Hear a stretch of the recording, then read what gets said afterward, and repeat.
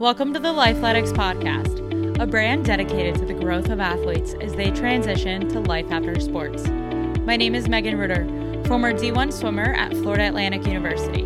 My goal here is to make all athletes feel empowered to take on the sport of life. Did you know at the end of every episode, our guests give their top action items to the transitioning athlete? My favorite part is the guests never know this question is coming. These are off-the-cuff answers based on their experiences through this transition. Today, we compiled some of our favorite responses in one place for you to refer back to when you need a little guidance.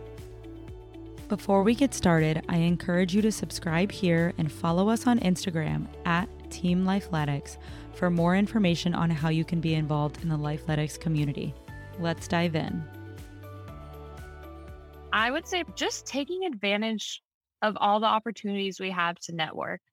I know it's not always the easiest and not something that most people want to do. It's definitely stepping outside of your comfort zone of reaching out to someone that's in a position that you have no idea who they are, but you want to learn more about their position, maybe get to their position. And just don't be afraid to reach out and try and pick their brain. A lot of times, as we said earlier, we're all human and they want to help as well. They feel enriched in giving back to those that want to kind of get to where they are. And that was something that really helped me through the initial part of the pandemic and applying places is just reaching out to people in the sports management field, even though they weren't hiring at the time, just kind of picking their brain and making those connections. And once the world started to get back to normal, I had those connections and could rely back on them and still keep them to this day that if an opportunity opens up with them, I have that base. You have to reach out to. Yeah. So I'd say, especially nowadays with Zoom, with our phones and anything and Social everything. Media, everything. You can reach out to anyone and just make that initial putting your foot in the door, putting yourself out there. Invest in educating yourself. I think it's important that you will allow yourself to grow by getting some knowledge of the industry or space that you want to go into. And even if you don't know, pick one, just pick something. Right. You know, and just say yes. And just say yes and go with it. And you're going to learn soon or later down the road if it's something that you want to do or you have passion to do. But to do nothing is the worst thing that can happen. To do just to sit there and to twiddle your thumbs and do nothing is the worst thing that could happen to you because you're not growing, you're not gaining ground on anything. Surround yourself with mentors. I do think that, like, I was thinking back to when I was just out of college, like, I didn't really know what a mentor was. And in hindsight, I had mentors and I knew that those people were important to me and why they were important to me, but I would never have really labeled them a mentor. Now I know that they were and for the most part still are. So I would absolutely surround yourself with mentors. They don't have to be in your field. They don't have to be people that you've known before. They can be people that you don't know and you've maybe reached out to and you form a connection.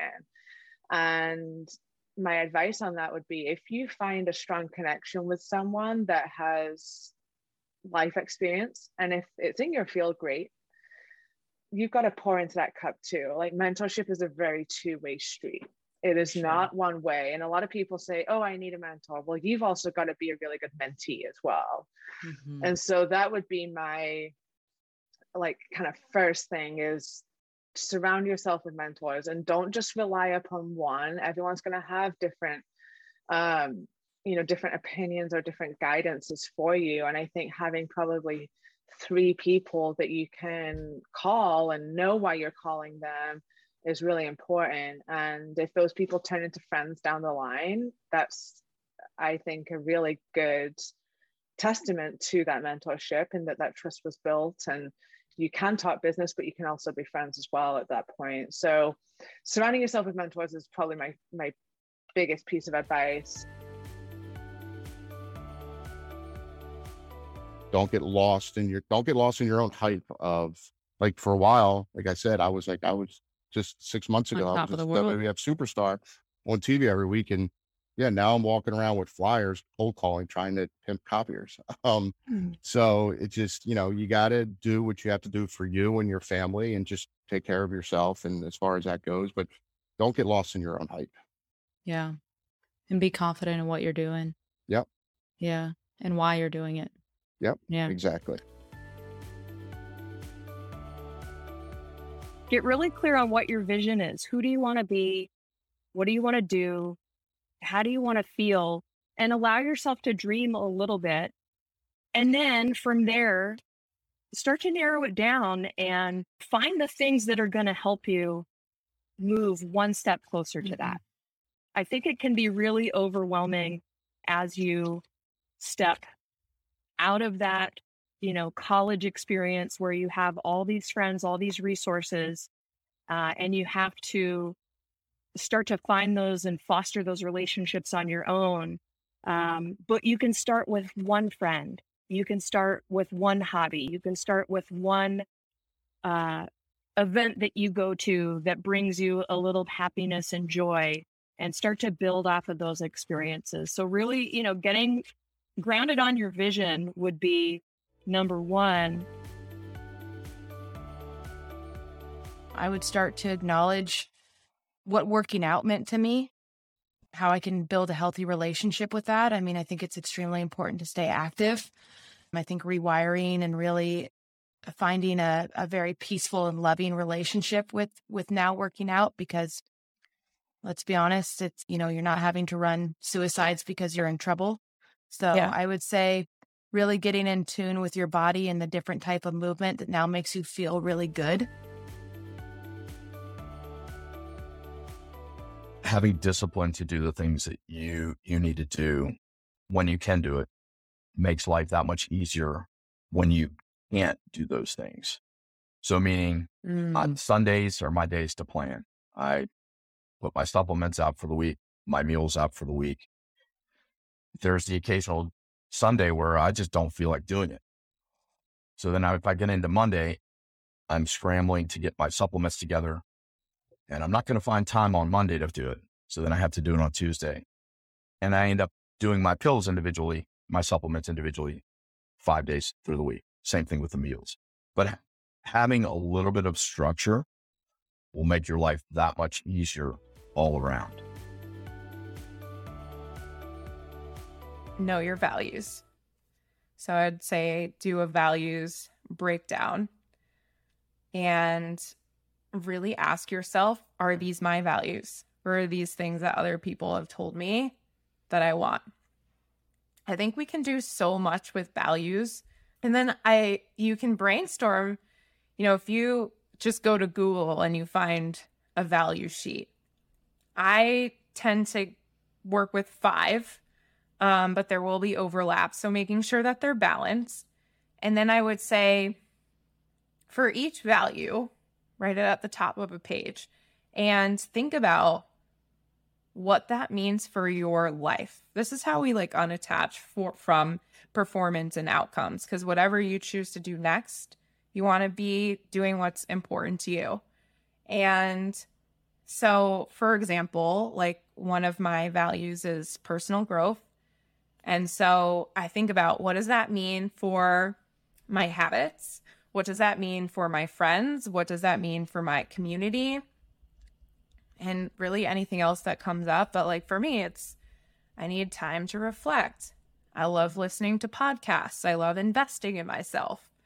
For my friends, I want to be surrounded by like-minded people. I like to be around people that expand me, that, if we were hanging out, I'm sure we'd be having these conversations. And for community, yeah, how do I create a community of that? That's why I'm moving to Florida, because there are a lot more entrepreneurs in Florida, and that's just something I'm excited to build that community in person.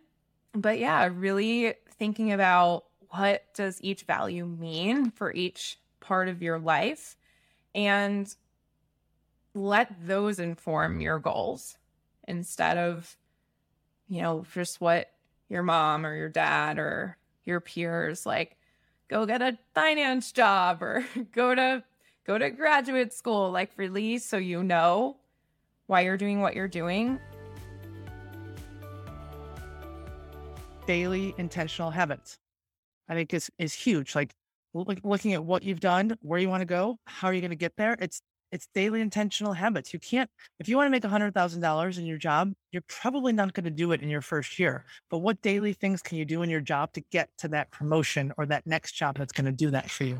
I think that's huge. It's just like, for instance, today is the 204th day of the year. I know that because I have meditated every day this year. It's one of the first things I do when I wake up. So my little Calm app tells me like what streak I'm on. And that's helped me tremendously. But it started with meditating on January 1st and then just doing it again and again and again. So I think habit formation and realizing like, what do you want to bring forward from college athletics to your life after is really important.